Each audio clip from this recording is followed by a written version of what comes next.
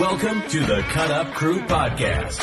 We are your bi-weekly dose of sports and entertainment chatter, hosted by Huck, Rain, and Tyler.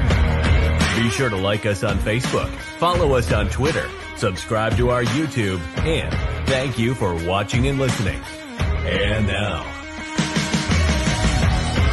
it's time for the show. Take it away, fellas.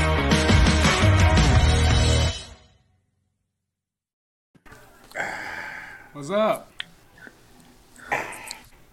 What's good, guys? What's going on, my boys? Hey, so who's this guy down here? I don't know him. Never seen him a day in my life. No, never seen that guy before. Can't help it. I'm hijacking the Cut Up Crew podcast. Yeah, Matt Hayden, thank you so much for joining us. He's going to be probably a part of this podcast moving forward, and we'll see where he can help us out. We're excited to have him here tonight, especially. We got an awesome guest here tonight. You guys have any exciting things that have happened over the last couple weeks? I know, Huck, you're wearing that awesome Clemson hat. You've had a couple exciting losses in the last few weeks, but that's cool.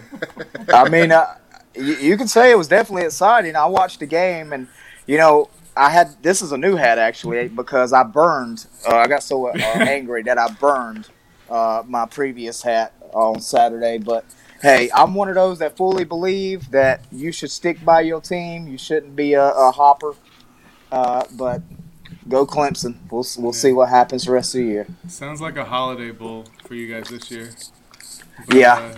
I mean, my Hawkeyes are ranked 5th in the nation, so I mean that's pretty exciting for me considering I'm an Iowa fan. Born and raised, Colorado State was pretty tough for them this week, but they shouldn't have been, but they were.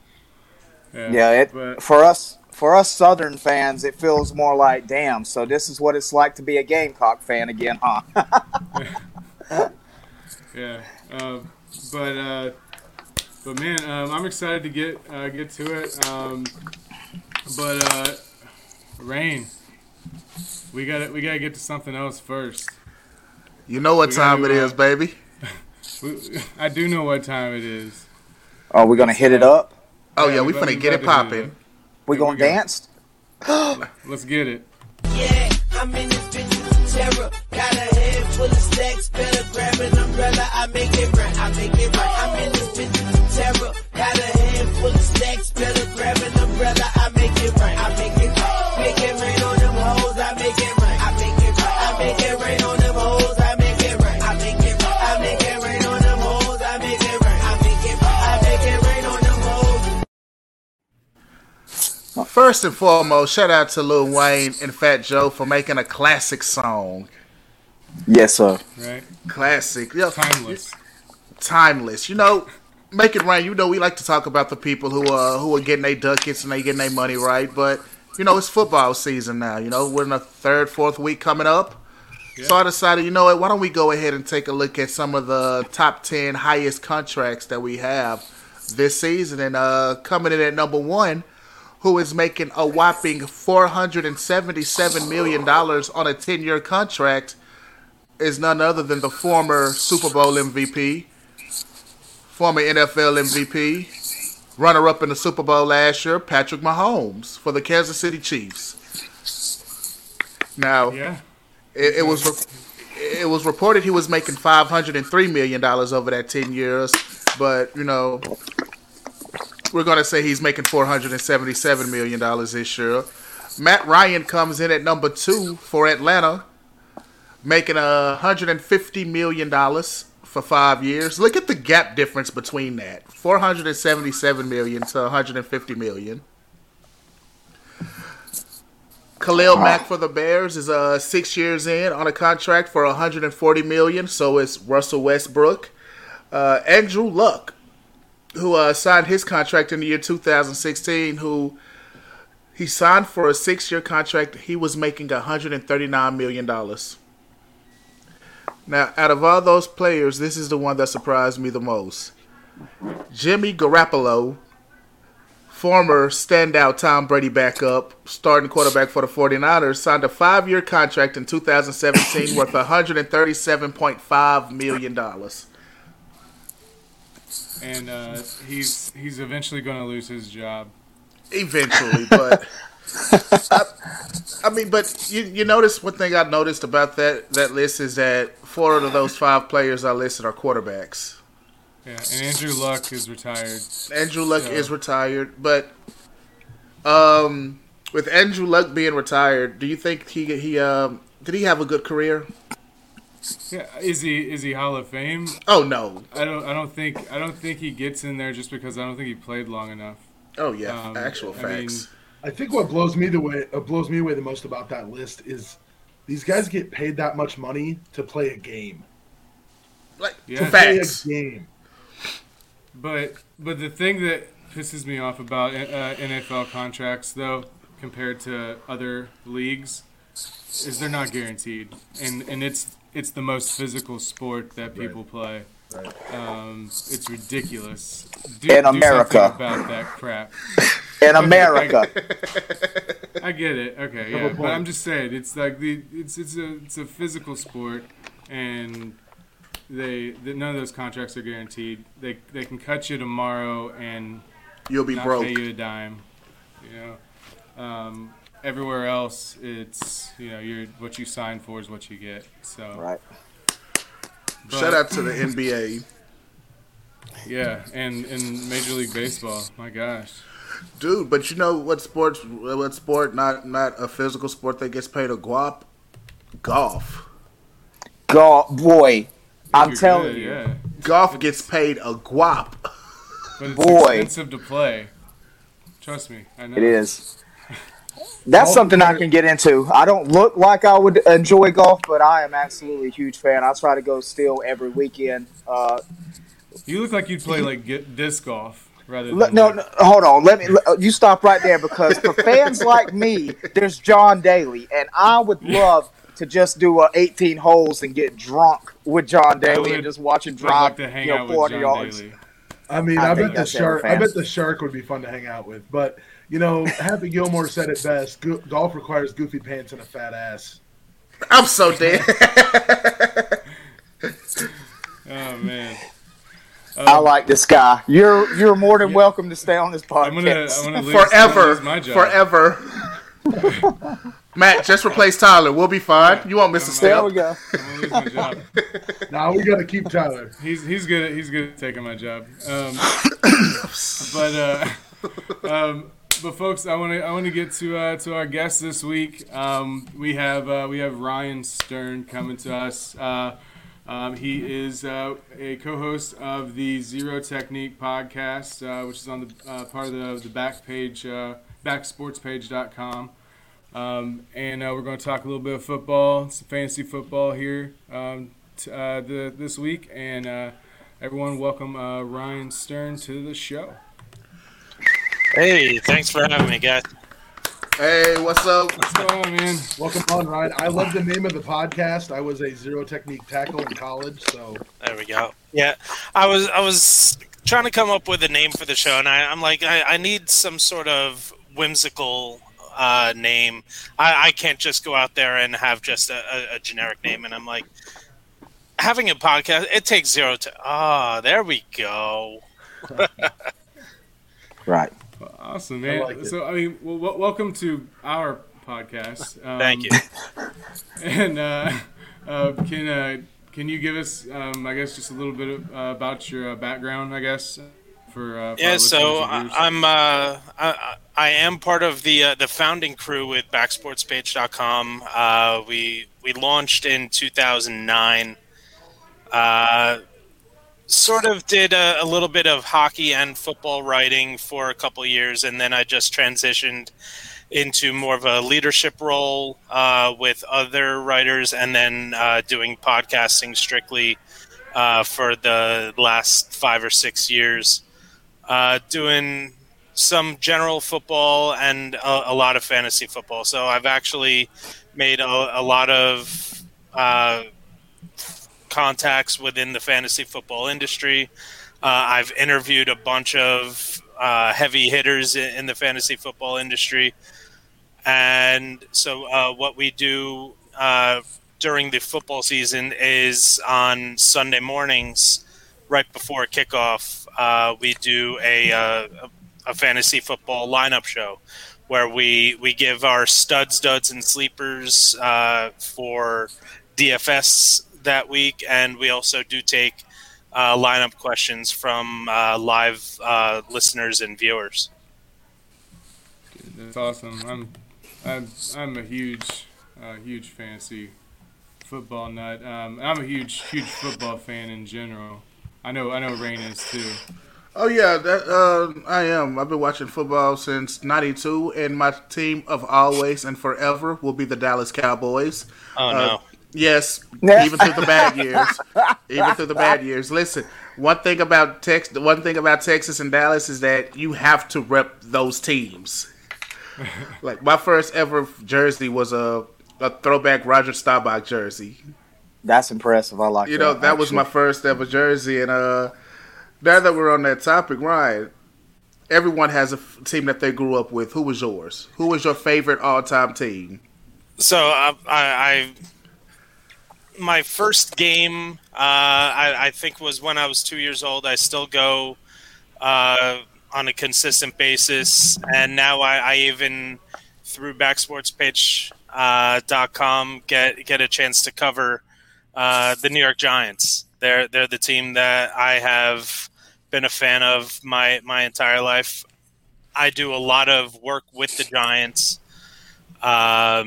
We cover a lot of their charity events. So David Tyree, the infamous helmet catch in Super Bowl 42, has up until the past 2 summers, for obvious reasons.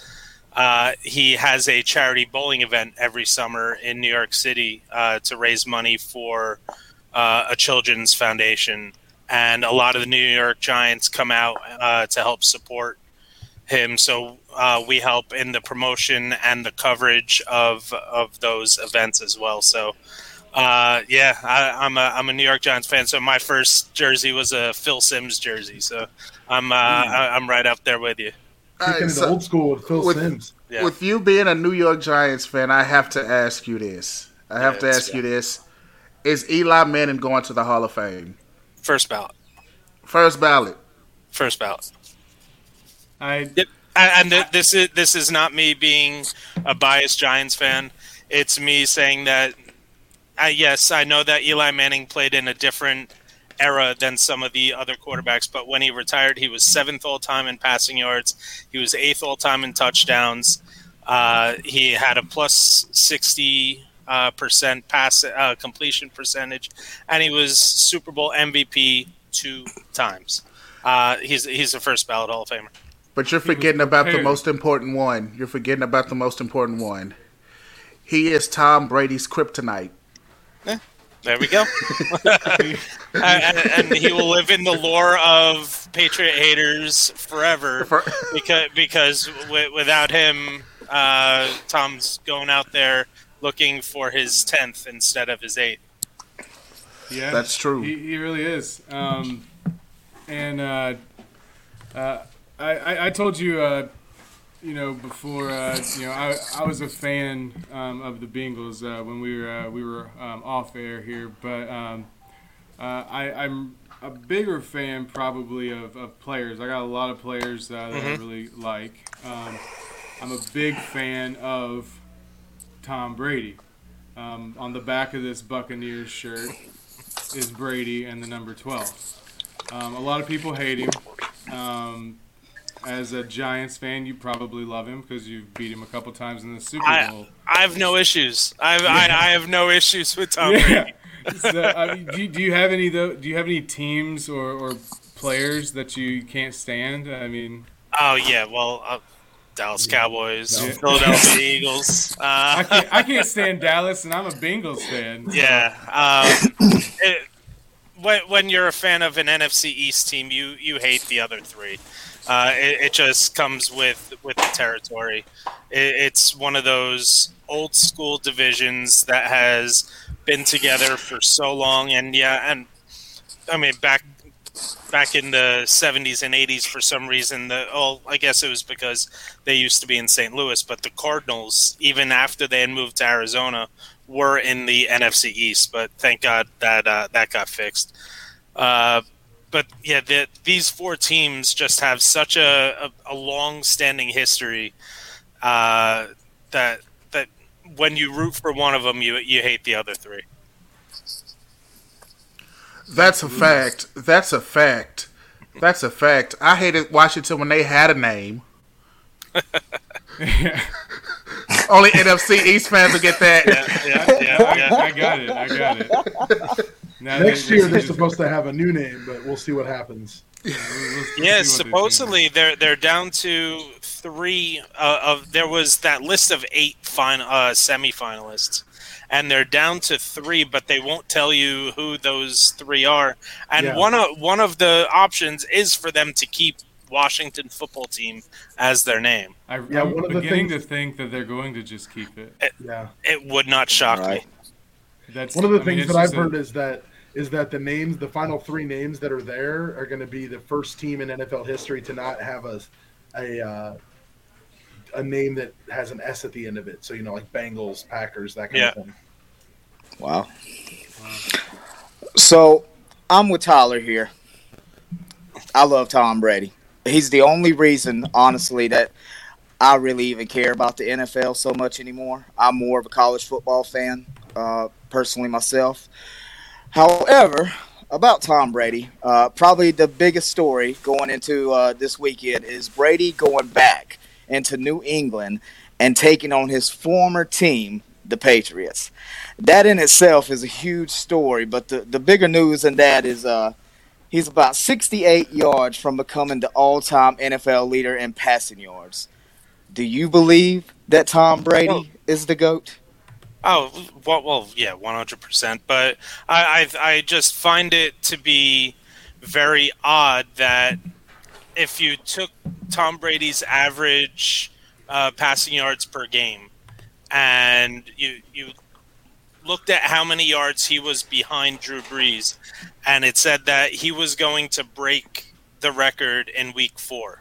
So the NFL schedule makers just so happened to put Tom Brady against the New England Patriots in Week 4. You can't tell me that was just a coincidence. We were literally just talking about this last night. Literally. They're better at writing scripts than Days of Our Lives. I call them sports entertainment, similar to the WWE, but we won't go that deep. So it's funny that you say that. So we have a lot of pretty coincidental stories in the NFL over the years, just seem to be perfect for the way they were written. For example, John Elway couldn't win the big one, waits till the very end of his career, and he finally gets his Super Bowls. Ray Lewis retires as a Super Bowl champion. Peyton Manning retires winning the Super Bowl. And then last year, I'm a Packers fan. So last year was bittersweet for me. Tampa Bay, they get into the Super Bowl, a home game for Tom Brady, and he wins the Super Bowl in his first season away from New England. Do you think the NFL is rigged, or do you think that they force things to happen in a certain way? I don't see rigging. I don't believe in anything like that. I just think that there was a little too much machismo within the New England locker room, and it came to the point where everyone was talking about, is Belichick the reason or is Brady the reason? And both of them wanted to prove that they were the reason, so I think that's why we saw the split. But no, I'm not a fan of thinking that there's a rigging involved. Is there storylines that are written? Yeah, absolutely. I don't think anything is done necessarily for the benefit of one team or another. Right. I respect that answer. I'm a firm believer that Tom Brady would have won the Super Bowl last year regardless of where he went. Right. I mean, they don't call I'm not that sure pass about interference that. call at the end of the game, and he's not even in the Super Bowl. So Right, but if the Packers don't blow the managing of how they handled fourth down, then that could be. And granted, it was a very wishy-washy call. It could have they could have kept the flag in their pockets. I would have rather seen not necessarily as an anti-Brady thing, but as a pure football fan. I in that game, you want to let the players determine it, not the refs. It wasn't as blatant as the Rams Saints from a couple of years before. Yeah. Wait, Matt, you don't get to talk about fair calls because Dez caught that pass. No, Dez dropped it. No, Dez caught it. Dez caught that pass. Dez dropped it. That was like 8 years ago. Let it It go. doesn't matter. Cowboy fan for life. what was it? Hold on. What was it? What was it that Elsa said? Let it go. Let it go. Listen, I'm a Bengals fan. Our last time in the playoffs, we got beat by the Steelers, and it was awful. Yeah, our last time in the playoffs was like 63. The Damn. last time you're right. That was like the last time we won a game, I think. Well, that's because 89. Tony Romo is the most overrated quarterback in NFL history. Okay, you stop now. Oh my God. We don't do that. Easy, Oh my God, I easy. love it. Ray really loves CBS Sports on Sundays. No, I would tell you what it was with me. It was actually listening to him call the plays before they were happening. That did it for me. I was like, whoa, and you got to remember, during his prime, he was a top 4 quarterback in the regular season. We're not going to talk about the postseason. No, he was a great fantasy football quarterback because of garbage time. That's why I loved having. I knew he would suck the first 3 quarters, but when it came to garbage time and the Cowboys were down 20 points, he was getting me a lot of points. Well, that's because in fantasy, an interception in the first quarter and the fourth quarter, they're worth the same. Exactly. Not like in the NFL where an interception in the fourth quarter is a hell of a lot more damaging than in the first. Yeah, exactly. And back talking about fantasy, what really got you into to fantasy? I kind of just came across it on ESPN. I was on their site. So ago. I've been playing fantasy sports since I guess the fall of 2001, with my freshman year of college, and I'm sitting there in my dorm room, and I'm like, what the hell am I gonna do right now? And so I'm going through, and I hear about this about fantasy football. So I said, all right, let's give this a shot. And so I played in a free league every year for a couple of years, and then I met someone who became the best man at my wedding, and he had a fantasy league going back from a couple years even before I had joined it. So I joined that, and it became an addiction. And when Fantasy Sports Radio on SiriusXM launched, that's what really drove my love and passion for fantasy sports. I got to listen to people talking about it 24 hours a day, 7 days a week. And through, like I said, through some of the connections I have made from guys who I used to listen to on the radio, now I get to send them a text message or shoot them a DM and say, listen, can you hop on my show? Or can you do this? I'm really thankful for the connections I've made, because it has become friendships too. It really is a tight-knit industry. Yeah, that's great. I play a lot of fantasy football too, and obviously every year you want to be that guy that finds the sleepers, the diamonds in the rough. So coming into the 2021 NFL season, who were your biggest sleepers coming into the season? Damian Harris was a guy that I was getting everywhere. I just thought that this was going to be a team that, even if it was Cam Newton, I thought they were obviously. I think they were still going to be a run-first team, but when they named Mac Jones the starting quarterback, that just opened up more goal line opportunities for someone like a Damian Harris. So he was one that I got in a lot of places. I have Trey Lance stashed on almost all of my teams because in fantasy, when you have a running quarterback, it's a cheat code. The rushing yards are 2.5 times more valuable than passing yards. And Trey Lance is going to be that guy once he gets a job. And the 49ers have a week 6 bye. And you look at last year, it was around mid-season that the Miami Dolphins had a bye. And it was during that bye week that they decided to make the transition to Tua Tagovailoa. I don't see any way that the 49ers don't make that transition during their week 6 bye to Trey Lance, because and we have seen the 49ers win some games, but I think it's been in spite of Jimmy Garoppolo, not because of Jimmy Garoppolo. Awesome. Yeah, I know that we're already into week 3, but who do you think is going to be the prediction for you for fantasy MVP this year? Oh, if anything, if you learn from the first 3 weeks, and if any of that translates over the rest of the season, you have to look at someone like Cooper Kupp.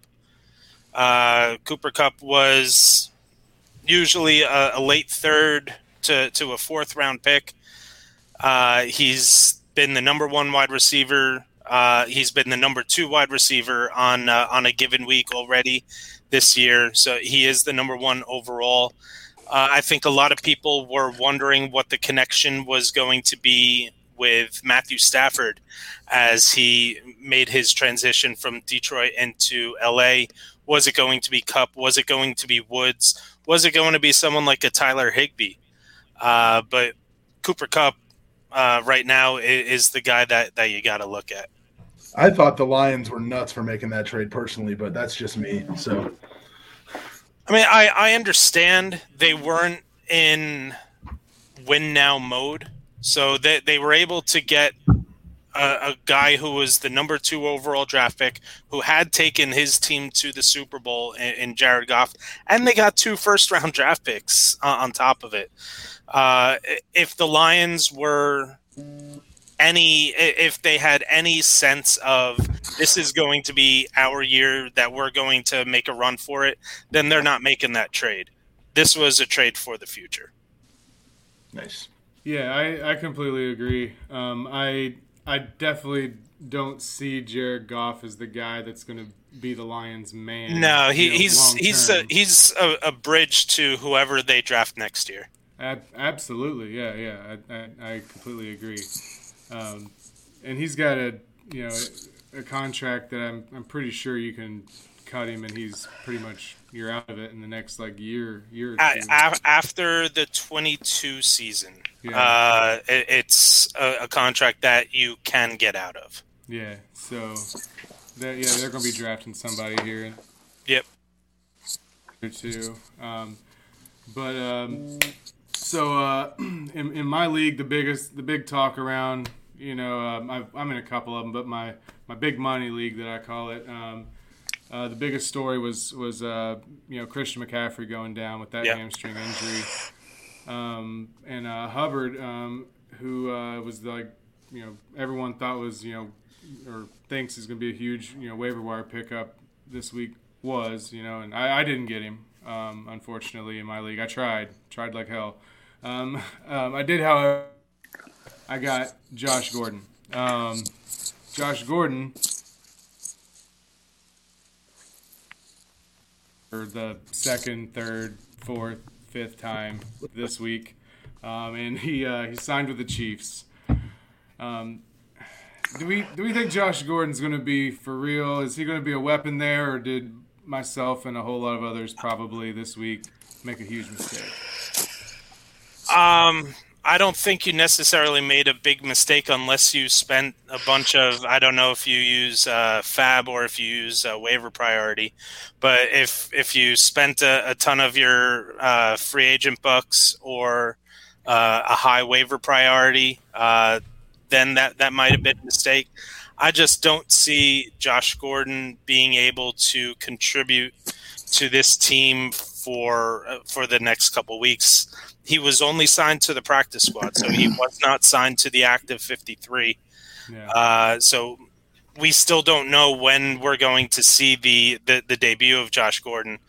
Unless you have a really deep bench, he's just, I just didn't pick him up anywhere because I'm not expecting a whole lot from him. And we've seen enough from Kansas City over the past couple years that it's Tyreek Hill, it's Travis Kelce, and then nobody else.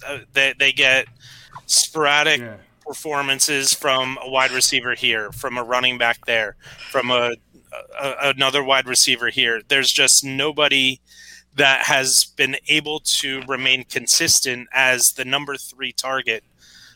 Because the two of Hill and Kelce just see such a huge target share.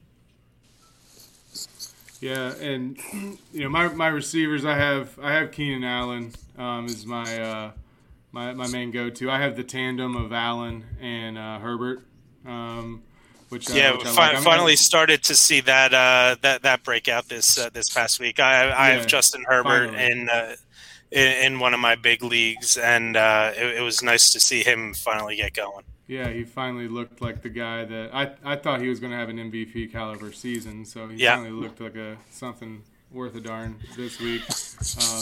But Allen Robinson's my other top receiver, and I hate the quarterback situation there. I feel like that's the only reason why I picked up Gordon is like a guy to have on my bench, hopefully to have something. Allen Robinson's tough because he still sees such a huge target share, but the offense has just been sputtering. I think we all thought that we were going to see something different when Justin Fields made his first start, but unfortunately the Cleveland Browns unleashed that ferocious pass rush and got to him 9 times. He only completed 6 passes the whole game. Yeah, rough. Yeah, so it doesn't matter how many targets you get if the targets are uncatchable. And we've seen 3 down weeks. Week 2, Allen Robinson was the wide receiver 45, and he scored a touchdown. It's really difficult to be the wide receiver 45 when you have a touchdown. That just means you're not getting anything else, and that offense is just something that outside of David Montgomery you want to steer away from until they get back on track. He's a guy who had 100 catches last year, and he's averaging like 2 a game right now. And the thing is that he's done it with bad quarterback play his entire career. Blake Bortles has been his best quarterback. Maybe Mitch Trubisky. Those are his 2 best quarterbacks that he's had over the entirety of his career. And yet he's still one of those guys that you can depend on every week coming into this year. It's been a rough go for Robinson so far. It has. I hope he gets it going for my team's sake, but that's as a Packers fan, I'm totally fine with his production. I'm still salty about Aaron Jones from week 1, but he made up for it last week. Yeah. Say you should have drafted AJ Dillon. Yeah. So I have AJ Dillon in a 14-team league that I'm in, and I'm waiting. I'm no matter what, he's just going to be one of those guys that I'm going to stash on my bench all year, because if anything ever happens to Aaron Jones, A.J. Dillon is going to be an absolute stud. Yeah. And he does provide enough that you can, if you're in a pinch, you can put him in your flex, because it's going to be very rare that A.J. Dillon is going to give you nothing on a given week. That's what I'd done with Trey Sermon, because I knew that Mostert was going to get hurt. I knew it. Everyone on the planet knew it. So I was Raheem Mostert. So there's another guy that I actually had in a ton of spots just because of the draft capital.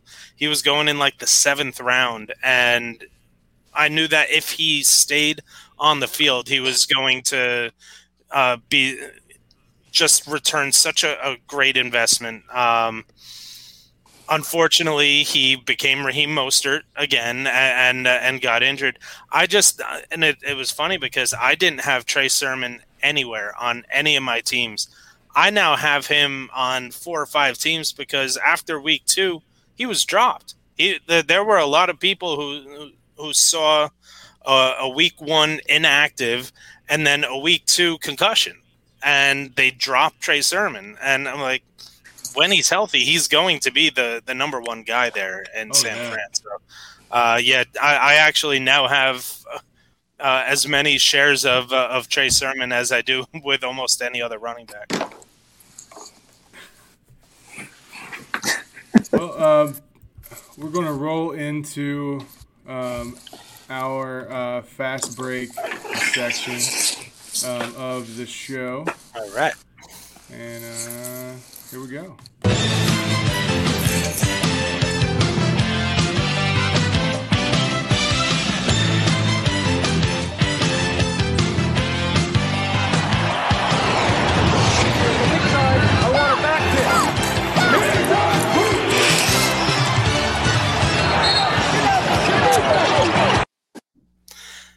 Of all the sports jingles, you have the Monday Night Football jingle, you have the NFL on Fox, you have the CBS. That one right there, that gets my blood pumping. That little what's that, NBA on NBC? I think that is. Yeah, it is. I love it. All right, so first guy.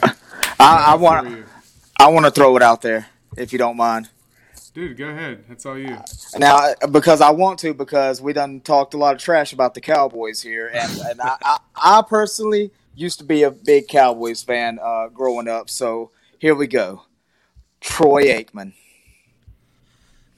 Good quarterback.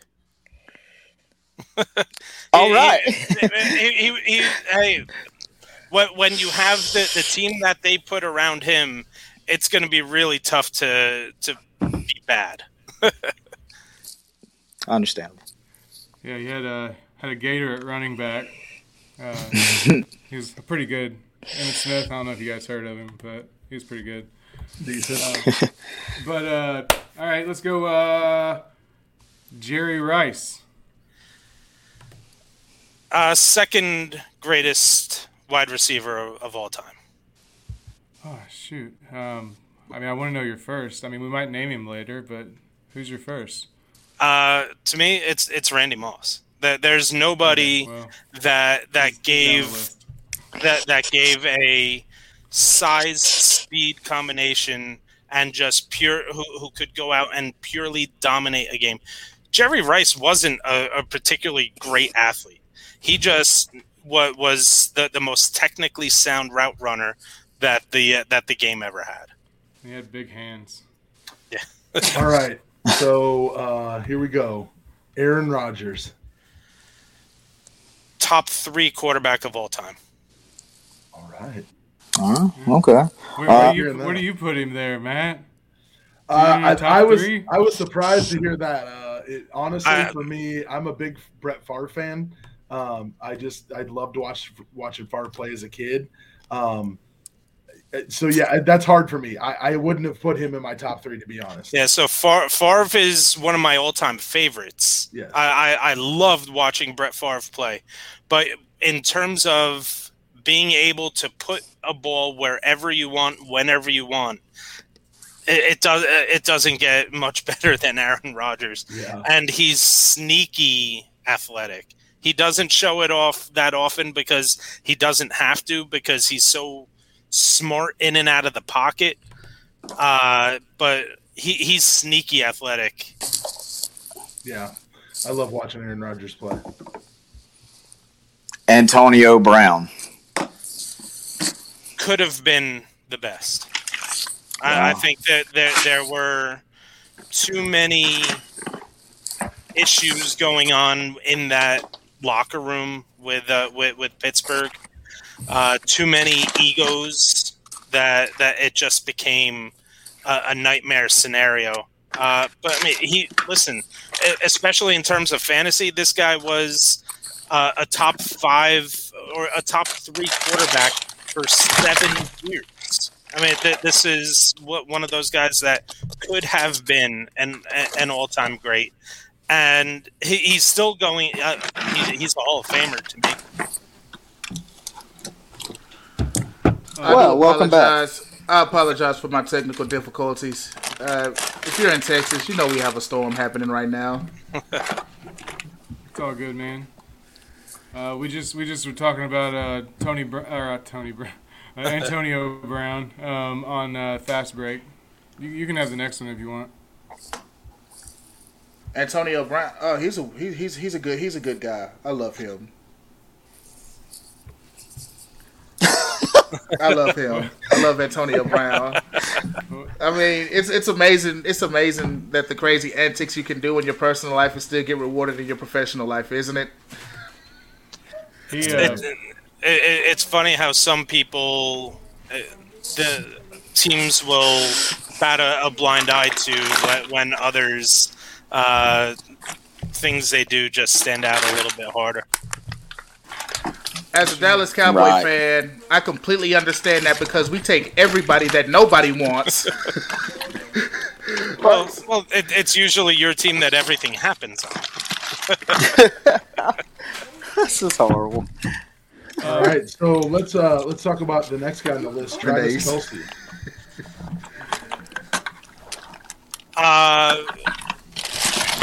So Travis Kelce is going to go down as a top 5 tight end of all time, and that's if he stays with Patrick Mahomes for 3 or 4 more years. We're going to start to see. He's led all tight ends in receiving yards for five years. That's just something that we hadn't seen out of Tony Gonzalez. He was always in the top 2 or 3, but he was not the consistent leader that Travis Kelce was. All right, so what about Lawrence? I'm sorry, can you repeat that? Lawrence Taylor was the next one on the list. There's the GOAT. We lost him again. Yeah, Lawrence Taylor changed the game. He changed the game from a pass rushing standpoint, where from the linebacker position, he changed the game on left tackles being the most important position outside of the quarterback on the offensive side of the ball. There's nobody that did more for the defensive side of the ball in NFL history than Lawrence Taylor. What about No. I You need to ask this one. You already know I need to ask. I know. He's your boy. My boy's next. It's all right. Deshaun Watson. Oh boy! Come on, man. So, I mean, I absolutely love the talent. What he was able to do last year with that roster after they made that absolutely asinine trade of trading DeAndre Hopkins to Arizona, and that he carried just a bunch of nobodies. The talent is there. If I'm an NFL team, how do you trade up? How do you trade assets for a guy that you don't know if he's going to spend years in jail or not? It's just so the situation is so cloudy right now that I can't. If I'm an NFL GM, I wouldn't be able to pull the plug, even though I know the talent is immense. Right. I understand. Yeah, I think it's going to take someone getting extremely desperate, or the Texans just washing their hands of the situation and cutting him and him signing somewhere for very cheap. But they've already made it clear that that's not going to happen. If it was going to happen, it would have happened already. Yeah, it's so crazy, such a crazy situation. Yeah.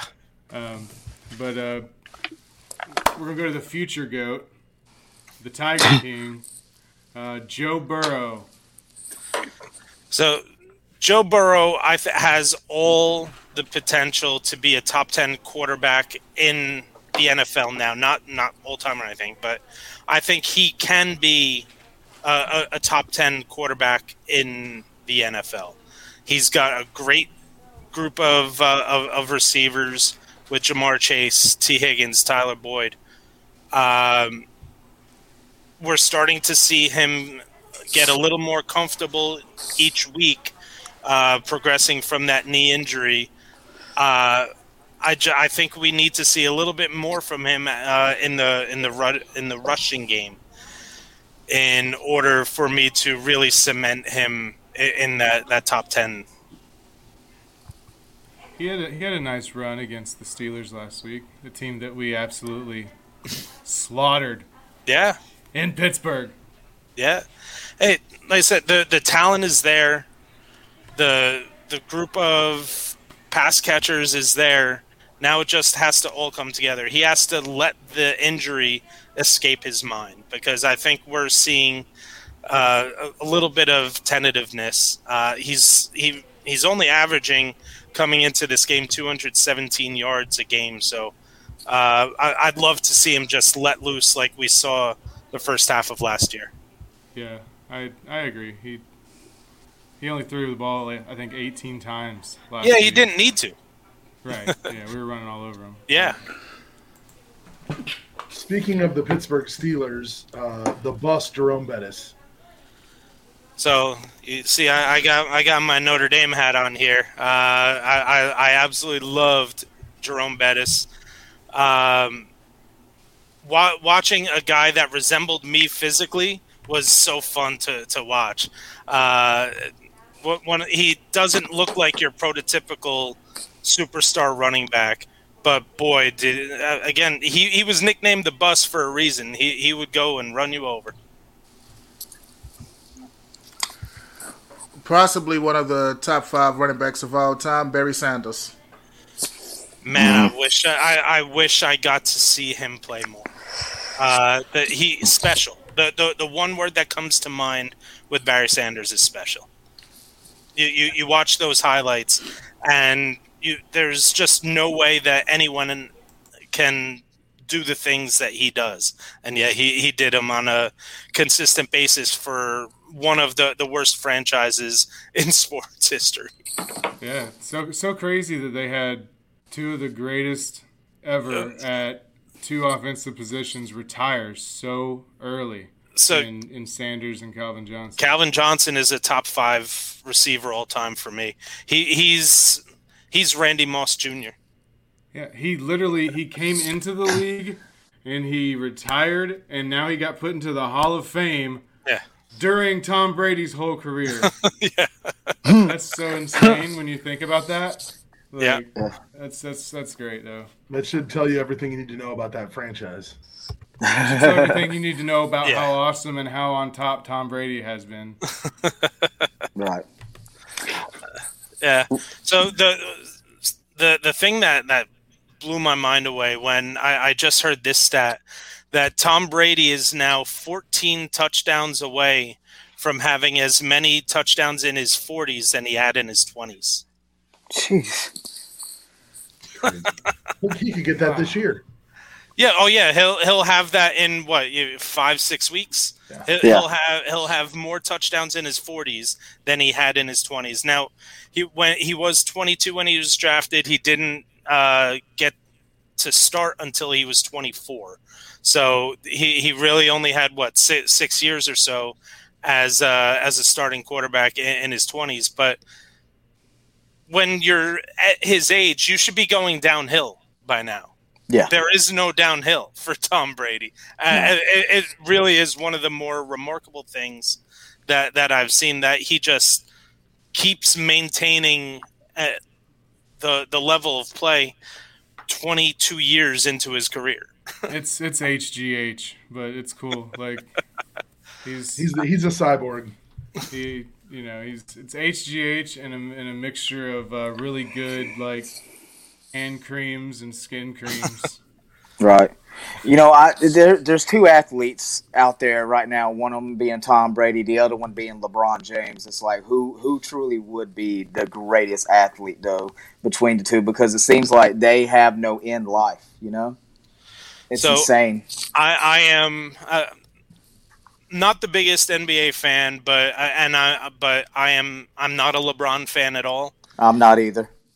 But there is no more physically dominant player in the history of sports than LeBron James. In terms of physical dominance, because there are guys that are bigger than him, there are guys that are faster than him. No one can stop him when he wants to do what he wants to do. He does it.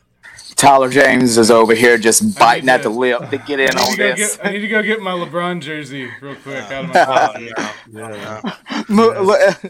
Back into the NFL. Ray Lewis. He was a killer linebacker. Yeah, there we go. Mean dude. Great leader. But I would love to know what really happened. Me too. I would too. I have noticed throughout this podcast, I love your honesty here, and that has touched me great. We'll have to get into depth, I think, on another episode more about our opinions on some of these guys, but nonetheless. Tom Brady, of course, I think is the GOAT. His, I guess, in Tom Brady's opinion, his favorite time and his GOAT is Joe Montana. He grew up a San Francisco 49ers fan. What's your opinion of Joe Montana? Did the most with the least in terms of physical attributes. Joe Montana he shouldn't have been any good. When you look at his arm strength, his size, his athleticism, if Joe Montana comes out in the NFL draft in 2022, he's a 5th, 6th, 7th rounder, because teams just don't look for those qualities. They don't look for, this guy's a winner and that's what we're going at. They're like, I want 6'5" to run a sub 4.5 40. That's what NFL teams are looking at. Joe Montana did the most with the least. Yeah, I think he lucked into a really, really good system with a really good coach. It was the perfect system. Yeah, and it was lightning in a bottle. Yeah, and I think without that system, it would be tough to think that there was the system that Tom Brady thrived in for all those years. There are a lot of similarities between Bill Walsh's West Coast offense that he created and what we saw from Brady with New England. What we're seeing with Brady and Bruce Arians, the fact that they are two completely different systems from what he was used to with New England and what he's doing in Tampa is unbelievable. Yeah, Leftwich is the next big guru, like hire that, and I think he's going to do great things. Whoever takes him on as a head coach, I think he's a great coordinator. I would love him to come to Cincinnati and get rid of us with Zach Taylor one day. Hopefully. Yeah, so I mean, to me the match that I would love to see with Cincy is Joe Brady. I would gladly take Joe Brady too. That LSU connection. I think that what we saw from Joe Burrow that his senior year wasn't because of Ed Orgeron. It was because of Joe Brady. Oh yeah, and Burrow and Chase are proving. Yeah. That it's just ridiculous what they can do together. All right, let's switch back to the defensive side of the football. Let's talk about the Minister of Defense, Reggie White. Best defensive end that I ever saw. He beat double teams on a consistent basis. We've seen the J.J. Watt, I think, is the closest that we've seen from a defensive end. But J.J. Watt draws the double teams. Reggie White beat the double teams. Definitely. All right, well, since we stand on defense, we might as well go to primetime himself, Neon Deion Sanders. What's your opinion of him? One of the greatest athletes that ever played the game.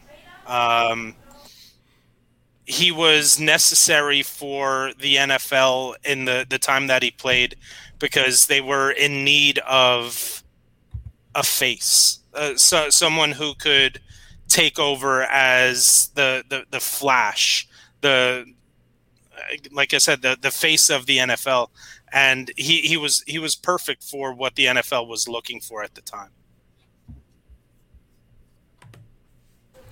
He's also a former Cowboy. Yeah, but he was better as a 49er. He won a ring with the 49ers and the Cowboys. He's even. Let's go with next person. What is this? Florida State Hour. Dalvin Cook. Dalvin Cook weirds me out because there's another guy who just doesn't have great physical attributes. I think he's in a perfect system for him.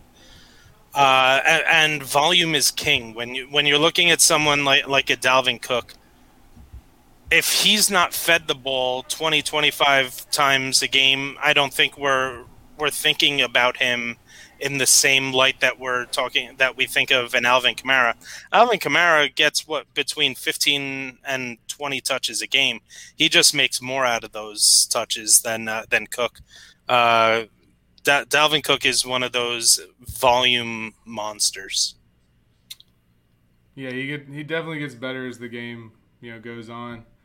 He was my number one pick this year, and broke my heart when he didn't play last week. But yeah, all right, let's big game out on the West Coast this week. So let's talk about Tyler Lockett. Tyler Lockett is one of my favorites. I have him. I'm in 11 leagues this year. 7 money leagues, 4 that I do with coworkers or family. So I'm in 11 total leagues. I think I have Tyler Lockett in 6 or 7 of them. Especially if you're looking in terms of PPR, but he just gets the job done, and nobody talks about him because everyone thinks about DK Metcalf because of his physical attributes, and Tyler Lockett is just the forgotten guy by defenses that Russell Wilson trusts. Yeah, he gets those huge plays. And Tyler Lockett had 100 receptions last year. Yeah. Nobody talks about the fact he had 100 catches last year. Now I know most of them were in the first half of the season. It was a rough offensive stretch over the second half for the Seahawks. But the fact that he was the wide receiver 9 in fantasy football last year in a half-point PPR setting, nobody wants to give him the credit that he deserves. Factuals, and I'm going to go ahead and stick with the theme of me asking you about top 5 players of positions, and the next one comes from who I believe top 4 of all time, and tight end Antonio Gates. Man, improbable. The fact that he probably the greatest undrafted player in NFL history. I think it was a perfect match between him and Phillip Rivers.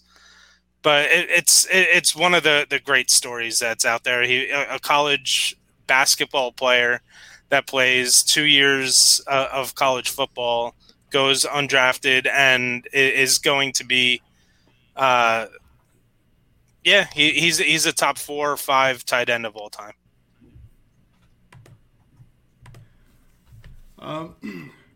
Well, we're going to move on to the offensive line. How about I think this guy's probably the greatest offensive lineman of all time. Joe Thomas.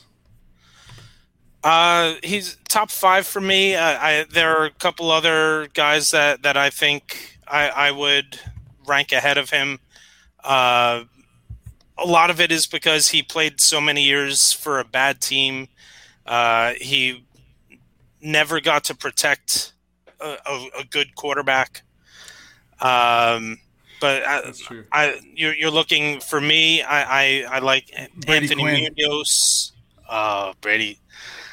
So I had to bring you back down in there a little bit. I have a Brady Quinn story for you. So part of what we do with Back Sports Pages, we help promote charity events. So Anthony Fasano, great Chiefs, Dolphins. He played a couple teams, tight end. He grew up maybe about 15 minutes from where I live, and he used to have a charity golf outing every year. And Brady Quinn came out to one of the events, and I had asked him. Now, again, you see the hat. I'm a Notre Dame. I bleed blue and gold.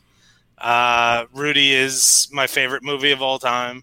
One of those things. So Brady Quinn is my guy, and so he shows up to this golf event, and I just wanted to get like a 1 or 2 minute thing with him about how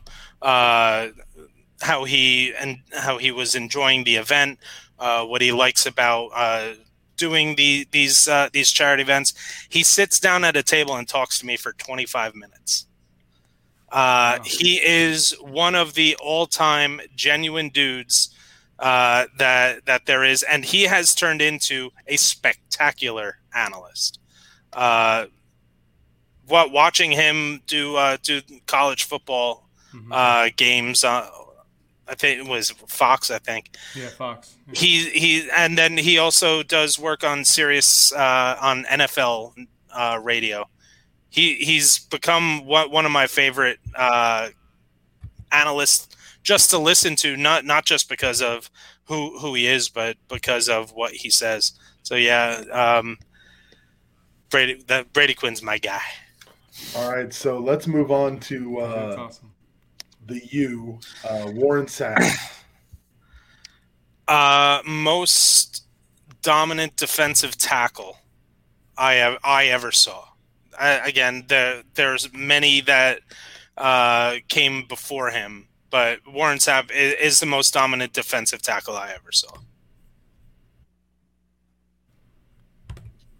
All right, so now we're going back to the offense. So we're going back to a theme that has been my thing for you. Top 2 receiver of all time, Randy Moss.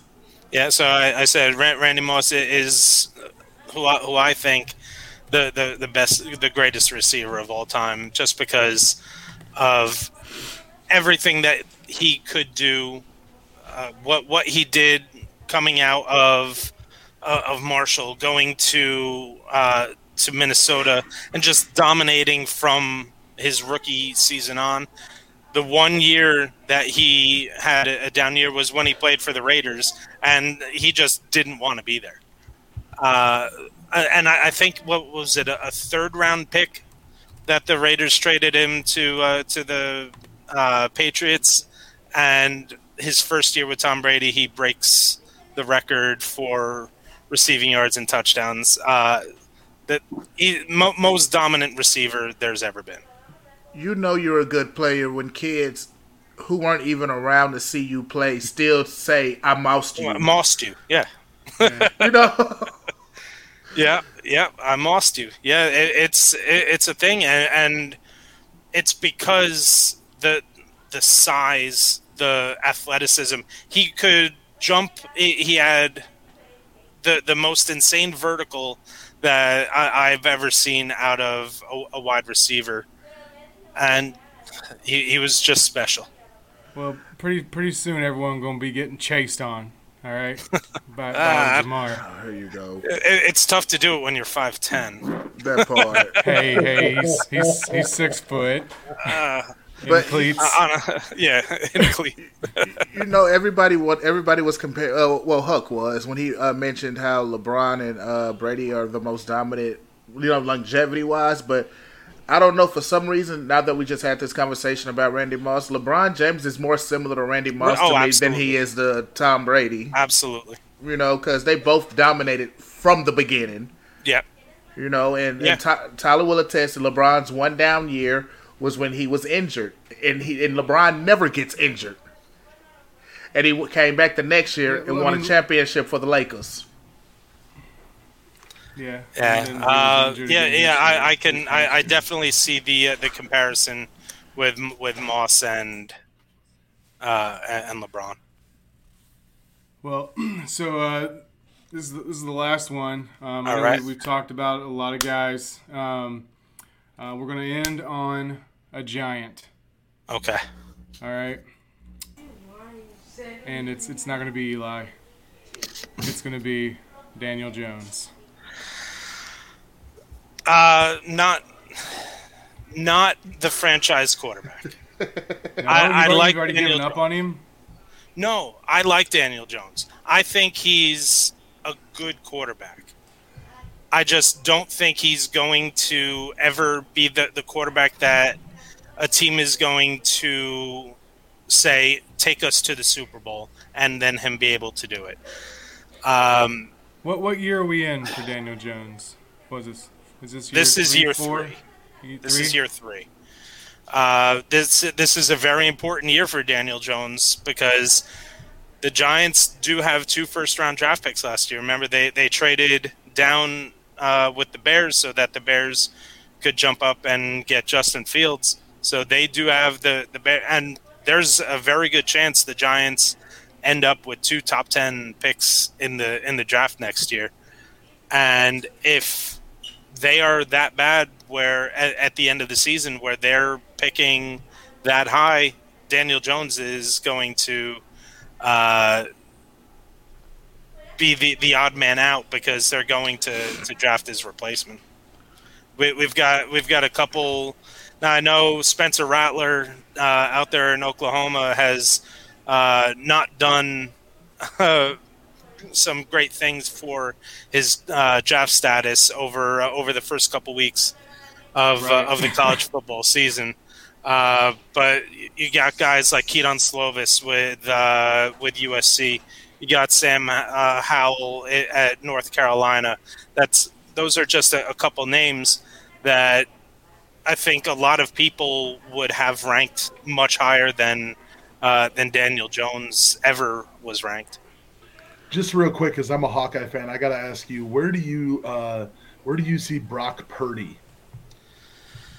I think there's a good chance he's a first rounder. Wow. Okay. Yeah, Quarterback Jordan Love isn't deep. I don't think this year. I don't feel like the quarterbacks are super deep this year when it comes it's to not the draft. deep. It's not deep. It's top heavy. Brock Purdy. I know. I've heard day 2 being thrown around with him, but I can see a Jordan Love situation where you have a team drafting at the end of the first round that has their guy for the next 2 or 3 years, and they want to bring someone in that they can develop under their system. I really like Brock Purdy. That's not what I was hoping to hear, but thank you for your honesty. Back to the Daniel Jones thing. That's the worst thing about the NFC East is that history shows that it just fluctuates throughout the week. Yeah. Like in week 17, we could have the Giants and the Cowboys tied at a 7-8, and the winning game, they go to the playoff and they clinch the division. So I wouldn't count Daniel Jones out just yet. But yeah, like you mentioned earlier, Ron, if he doesn't step up, the Giants are definitely taking a quarterback with one of those picks. Yeah, it's because you have to assume that if they're picking in the top 10, we're going to see a mass exodus within the front office, maybe even with Joe Judge and the rest of the coaching staff being let go as well. And if you're bringing in a new regime, they're going to want their own quarterback. Yeah, bring in Byron Leftwich. There you go. That's your future quarterbacks or head coach. I was shocked when, or maybe not even Leftwich, Eric Bieniemy. That's a guy that I was stunned has not gotten a job as a head coach yet, and I don't know which direction the Giants are going to go, but if I had to guess right now, I would say that they would go with someone more experienced.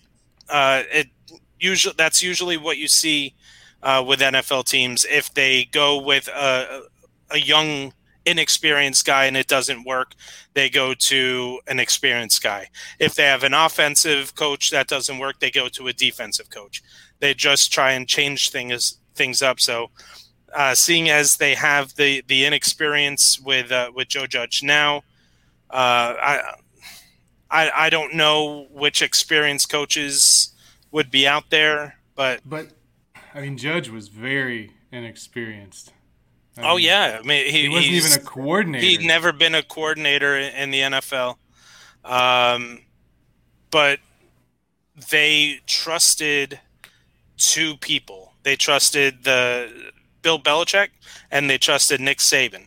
Those were the 2 guys that gave the recommendations for Joe Judge to Dave Gettleman. Yeah, well, I mean, those 2 guys might know a little bit about what they're talking about. And running a football team a little bit. And I think Joe Judge is a good coach. Everything that he says, the right things. You hear the players say that they love playing for him. To me, there's a coordinator issue, and Jason Garrett runs the most vanilla offense I've ever seen in my life. There is no creativity whatsoever. And when you have someone like a Daniel Jones, who right now may be the best runner that the Giants have, because everybody is focusing on Saquon in those RPOs. And Daniel Jones, I mean, going into week 3, had the 3rd most amount of rushing yards by a quarterback, only behind Lamar Jackson and Kyler Murray. And he also had a 50-yard run taken back because of a really bad call by the refs on a hold that Thursday night game against Washington. Yeah, I like Daniel Jones. I think that if I was a Giants fan, I don't know that I would give up on him just yet. I think that the Giants are missing. I think Daniel Jones needs some better weapons. I think he has the weapons. To me, he needs when he has time in the pocket, he makes the right decisions. They just have not been able to figure out the offensive line for 10 years. Yeah, I think it's a line issue, and I think it's a defense issue, and it's a play calling issue. Yeah, I wish that they would make some packages for Tony and use him better. That's what Joe Judge has actually said in his media sessions this week, is that they need to get him more involved. We saw him have on the first drive last week, he had 2 receptions and he looked fresh, he looked energetic, and it's like, oh, okay, here we go. We're finally going to get Kadarius Toney involved in the game plan. And then we didn't see him the rest of the game. Colin Johnson was out there. Yeah. Again, Jason Garrett, he's the one that's going to bite the bullet first. Yeah. I was shocked when they made that hire, brought him over, but yeah, and you know what I'll be doing when Jason Garrett gets fired? I'll be going. It's funny that you say that because me too. It's like you've never seen Mike McCarthy coach. Well, Mike, I've never seen a more inept. Although Andy Reid's pretty bad. Time management coach in the history of football. He is so Marvin bad. Lewis. Marvin Lewis. Yeah. I mean, Mike McCarthy is one of those guys that makes you scratch your head because, I mean, he had so much success in Green Bay, but it's easy to have success when you have Brett Favre and then Aaron Rodgers. Yeah. When you have 2 of the top, 6-7 quarterbacks of all time running your brigade, yeah, you're going to look better than you actually are.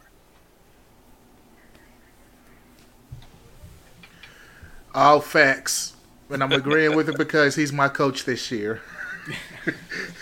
Well, man, I want to thank you for joining us. Hey, thanks for having me. It's been a blast.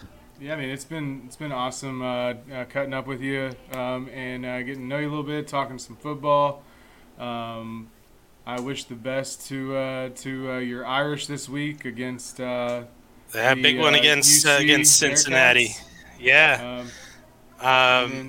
We've already heard some chippy talk coming out of Cincinnati saying how it's not going that Notre Dame Stadium is going to be loud, but they're not going to be loud for too long. So we'll see. We'll see how that happens. It was a rough first 11 quarters of the season for the Irish. There's so much talent, but the big thing with Notre Dame over the past 10 years under Brian Kelly was they always produced one of the top offensive lines in the game. They have 4 freshmen on their offensive line. 3 freshmen and 1 transfer. So they have 4 new members to their offensive line this year. And that's just been the biggest thing. And when you have someone like a Jack Cohn who doesn't give you the mobility that an Ian Book had last year, or that a Tyler Buckner has shown in glimpses so far this year, you need better play out of your offensive line. I do think we're going to start to see Tyler Buckner get acclimated into this offense more often as the season goes along for Notre Dame. Awesome. Ryan, thank you so much for being with us tonight. I appreciate it. Absolutely. Thanks for having me, guys. Look forward to next time. Yes, Be well. sir. want to get you back on here and talk again. That was awesome, guys. Yeah. We'll take a quick moment, real quick, and we'll be right back. And now for a moment with the Macho Huck.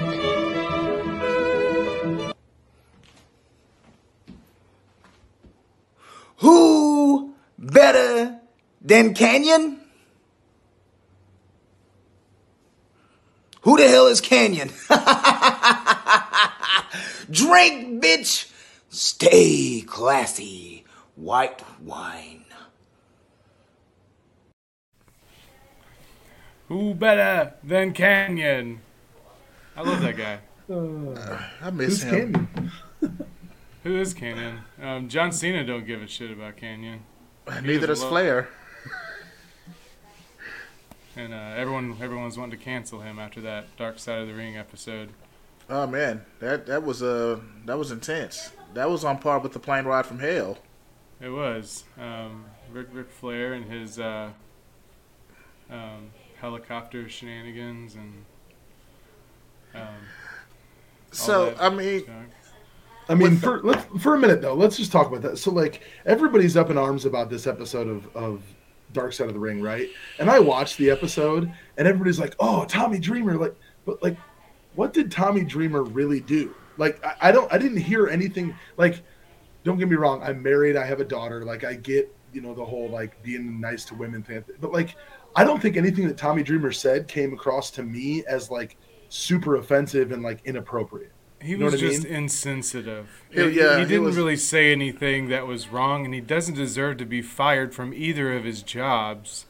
And I hope he's not, but I have a feeling that he might be, because that's just the day and age that we're in.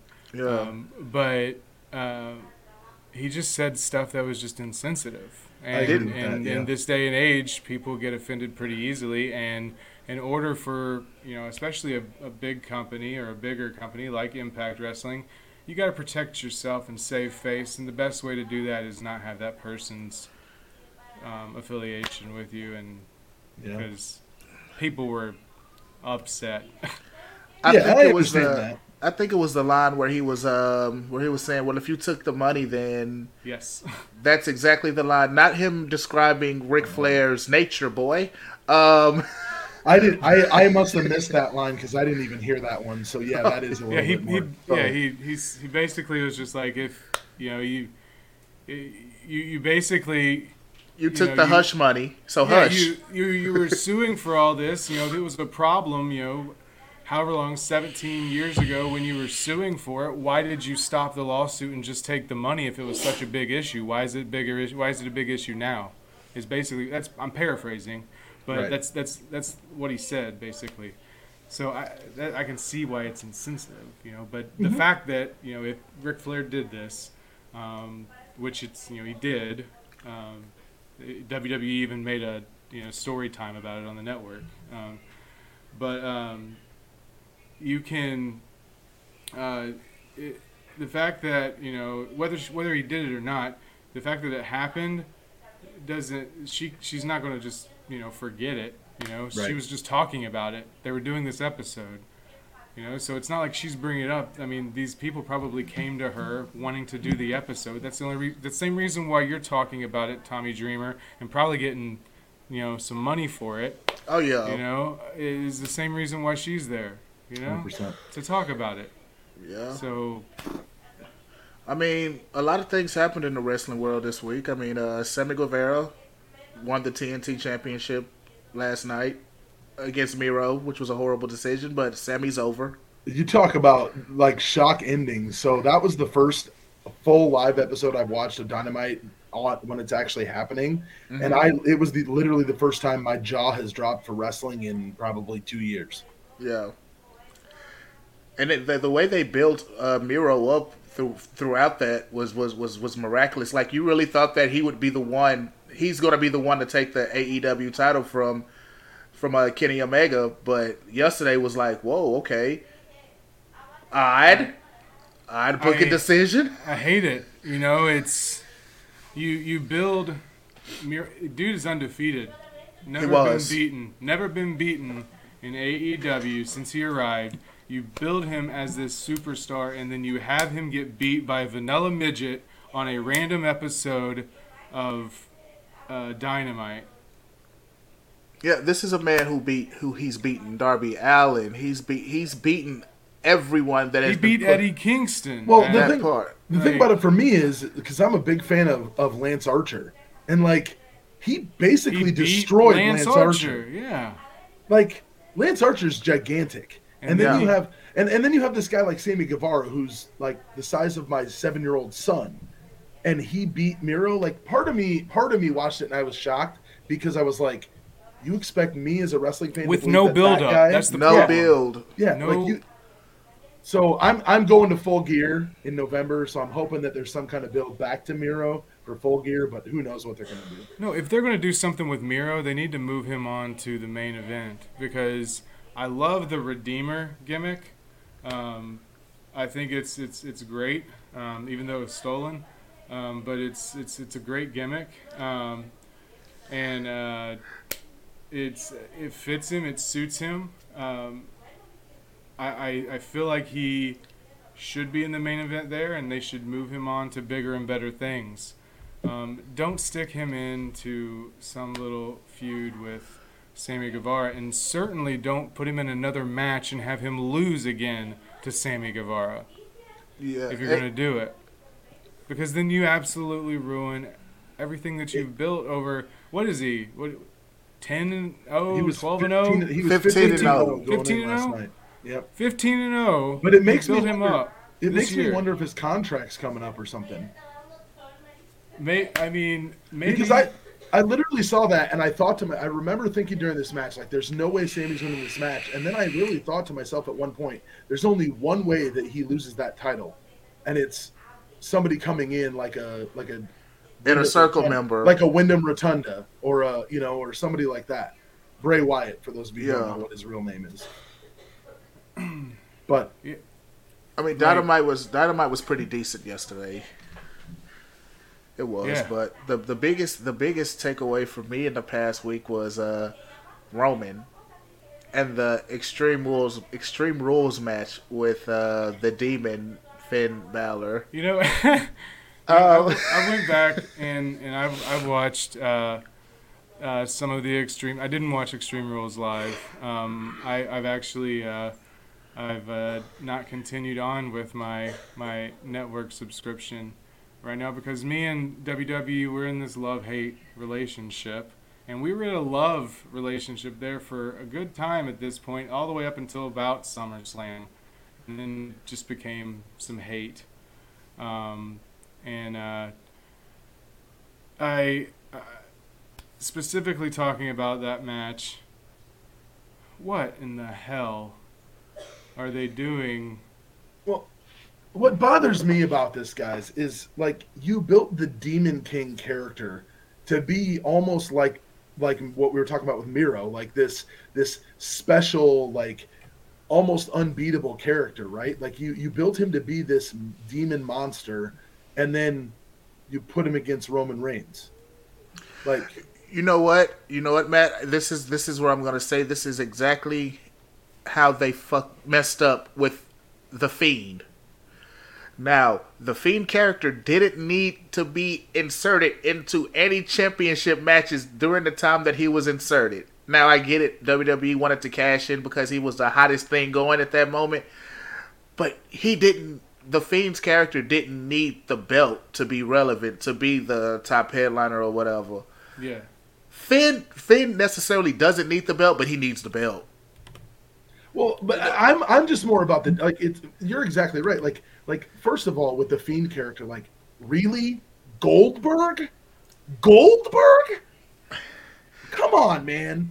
And then on top of that, it's like I said, the Demon. Like you look at the Demon's history in NXT, unbeatable. No one could beat that guy in NXT as the Demon, right? Then he comes to the main roster, and we saw the Demon 3 times, yeah. We saw he won right. Because we didn't get the match. We didn't get the match with Bray that we were supposed to get. No, we got Demon versus Seth. Yep. We got Demon versus AJ. Mm-hmm. And we got Who else did we get? Did we get a versus third? Roman. Demon versus Roman. Demon versus Roman now. But and this is like they took Finn, and granted, it did wonders for his career to go back down to NXT and find out who that New Japan Prince was, and he brought that to NXT. But he didn't need to be immediately put into the Universal Championship. See, the thing with Roman's they just reign, don't have anybody else. That's it. That you've exhausted every top star on SmackDown. It's a good thing that the draft is happening next week because they don't have anyone to feed to Roman anymore. I like what they've done with Roman. You have to have him keep winning. I feel like if you're going to do the match, if it is supposed to be Rock and Roman at Mania, you have to have him keep beating people. But they have no one left on SmackDown. He has destroyed everyone. And that's the thing, that they've given multiple people numerous opportunities to take this title away from him because they don't. But they buried them in the process. And that's also been an ongoing thing with WWE, is that they don't build enough people up. They're constantly stuck with the same people that they held. Hell, when Cesaro got his shot at the Universal title, I was surprised. Well, and I think though too, like you think back to the days of like when the invasion happened and WWE bought WCW, right? And you had guys coming in like Booker T and all those guys, right? Like, I mean, you ask me today, to this day, like everything I'm seeing right now. So you got Kevin Owens from Ring of Honor, right? Not a homegrown talent. Okay, you've got Finn Balor, came in from New Japan, not a homegrown talent.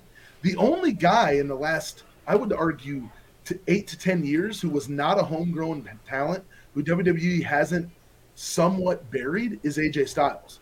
Oh yeah, that's a fact. I mean, you look at those guys on the Indies. You guys look at those guys in Ring of Honor. Seth hasn't really been buried, right? Other than Seth Rollins and AJ Styles. I mean, Samoa Joe, Kevin Owens, Sami Zayn, Cesaro. I would say Drew McIntyre has not been buried. But it took him getting fired, and then rebuilding himself. That is true. He needed to come back. And that's the thing. They've had so much talent over the last 10 to 15 years that are still wrestling with the company now that they could have pushed. Like, and people are gonna say I'm wrong as hell. I'm a big Ziggler mark. Yeah, Goldberg, Ziggler gave Goldberg his best match in 15 years. No, Ziggler can just sell for anybody. So. Yeah, and that's the thing. And that's the thing. Like, there were points during his run where you felt that it was coming, where he should have been pushed to that John Cena-esque role in 2004 and 2016. His Intercontinental title program with The Miz should have main evented No Mercy that year. Yeah. Yeah, I mean, you ain't really wrong. I mean, that was a good feud. And, Cesaro, I remember during one of the first episodes of the Broken Skull session when Vince McMahon literally shit on Cesaro and said he doesn't interact with the people, but then you get him... He can't speak. Yeah, facts. But then you get him interacting with the people. There were times where the entire crowd had Cesaro section signs in the crowd, and you still refuse to push this man. Mm-hmm. So that just comes down to WWE not realizing what they have inside of their own locker room and feeling like, well, we have to depend on Roman. We have to depend on Seth. We have to depend on AJ. We have to depend on this guy because as over as this guy is, we feel like this guy can get us where we need to. A perfect example with Miro when he was a Rusev Day. Yeah. Oh, yeah. And like, major. Why did Cena need to be the guy? Like, why did Cena need to be the guy to end that? You know what I mean? Like, that was just, I don't know. But like, here's the thing for me, guys, and tell me if you think I'm wrong. Do you guys feel like the business has changed? Because, like, I know Vince McMahon's thing is like the big guy, right? 6'5", 280, 290, like the big guy, the Braun Strowman size guys, even though they fired Braun Strowman. But like, I personally think the business has changed, and now we're seeing a lot more of the smaller to mid-sized guys in the business, and Vince doesn't necessarily like it. I mean, look at what he did to NXT 2.0. Yeah, and put Braun Breaker at the forefront. I love Braun Breaker. Don't you dare say a bad word about Braun Breaker. I hate the fact that they won't acknowledge that he sounds like his uncle. I hate that they changed his name from Rex Steiner. He will always be Rex Steiner to me. But Braun Breaker is a future Universal or World Heavyweight Champion and main event WrestleMania one day. Dude, guaranteed. I literally think that you had to hear first. In the next, bear with us. I think Braun Breaker, they are priming him up for something major. I don't even think he's going to be on NXT that long. Well, and I think one of the things that you'll see with him, a guy like him, is Tyler. You mentioned it. Why are they not calling him Rex Steiner? Because he's in NXT. I think because they're notorious for changing guys' names, right? So once you put him in front, because I think NXT is a less mainstream product right now than Raw and SmackDown. I think the second that guy goes to the main roster, he's going to become Rex Steiner.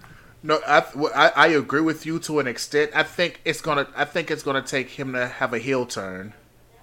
Yeah, no, I think that he gets an NXT title run. I think he's the one who takes it off of Tommaso Ciampa. He does that run, and I think that night after WrestleMania, Braun Breaker is probably the guy that he's coming up soon after that. Or I could be wrong, and he could be drafted this next week. NXT 2.0 is in the draft. That's what they said. Man, So- that would be major. So who do you guys think from NXT is actually going to go, other than Rex Steiner? I think it's going to be the old heads. Johnny Gargano. I think you're going to see Gargano get drafted. I think you're going to see who's the Johnny Nitro's chick. I called him Johnny Nitro. Johnny Nitro. Taya Valkyrie. Yeah. Frankie Monet. Monet. Frankie Monet. You're going to see her get drafted probably. Yeah. I would love her to get drafted. I think she would be the perfect side piece for Morrison to take that next step. I would too. I think you're going to see Tommaso Ciampa get drafted, and then Tuesday night on NXT, they're going to change the title. Very possible. Very possible. Yeah, Kyle O'Reilly is probably a name that's on the list. I don't know if Samoa Joe's considered to be, but don't even get me started on Samoa Joe because. Yeah, we probably don't have time for that. No, we don't. We don't. We're gonna go into our TikTok pick of the week. It's a good one. It's still wrestling related. AEW, like we said, was pretty fire this past week. A big segment had Arn Anderson involved. Arn Anderson, he pulls up on bitches. He's a badass. Facts. He is a badass. Check us out. You pull up to a red light, a man jerks your door open, says, "Out of the car, I'm taking your car." You say, "Okay, take it. Just don't hurt me." You know what I do? I pull out the Glock, put it on his forehead, and spill his brains all over the concrete. Riding around the block with a Glock. Yo ass finna get shot. That's the silencer. That's the grenade.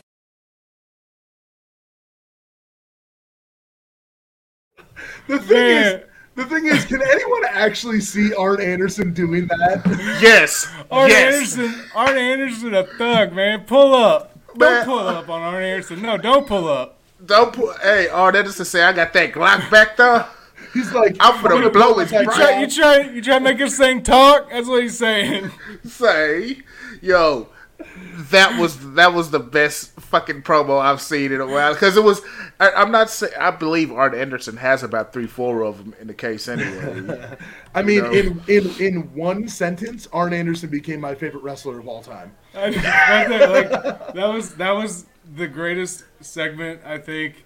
In other than when Jericho and MJF and I don't know why I always call him MJF when they did the whole singing dance along thing, that was like the second greatest segment I've ever seen on Dynamite. It was great, but that was great. But we're gonna go into our in credits.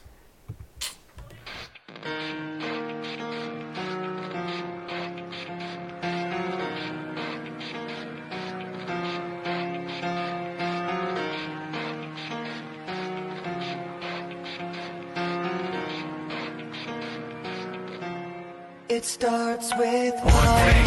I don't know why. It doesn't even matter how hard you try. Keep that in mind. I designed this rhyme to explain in due time. Yeah. Rest in peace to Chester. Yeah. R.I.P. Tonight was awesome. I had a great time. Thank you again, Ryan Stern, for joining us. What a great guest. Went a whole lot longer than I had planned, but that's what happens when you're having fun and having great convo. But also, Matt, thank you a lot for jumping in here and filling in and hanging out. And we really, really needed you tonight. I appreciate it. I had a blast, guys. I hope you guys will have me back. Yeah. No, I want to definitely have you back and along with I vote us. yes. I vote yes. Yeah, I do too. Yes. It's been great. It was. Mom, they said yes. I'm on the meatloaf. Hot the Kool-Aid. Our next episode is going to be on October 16th.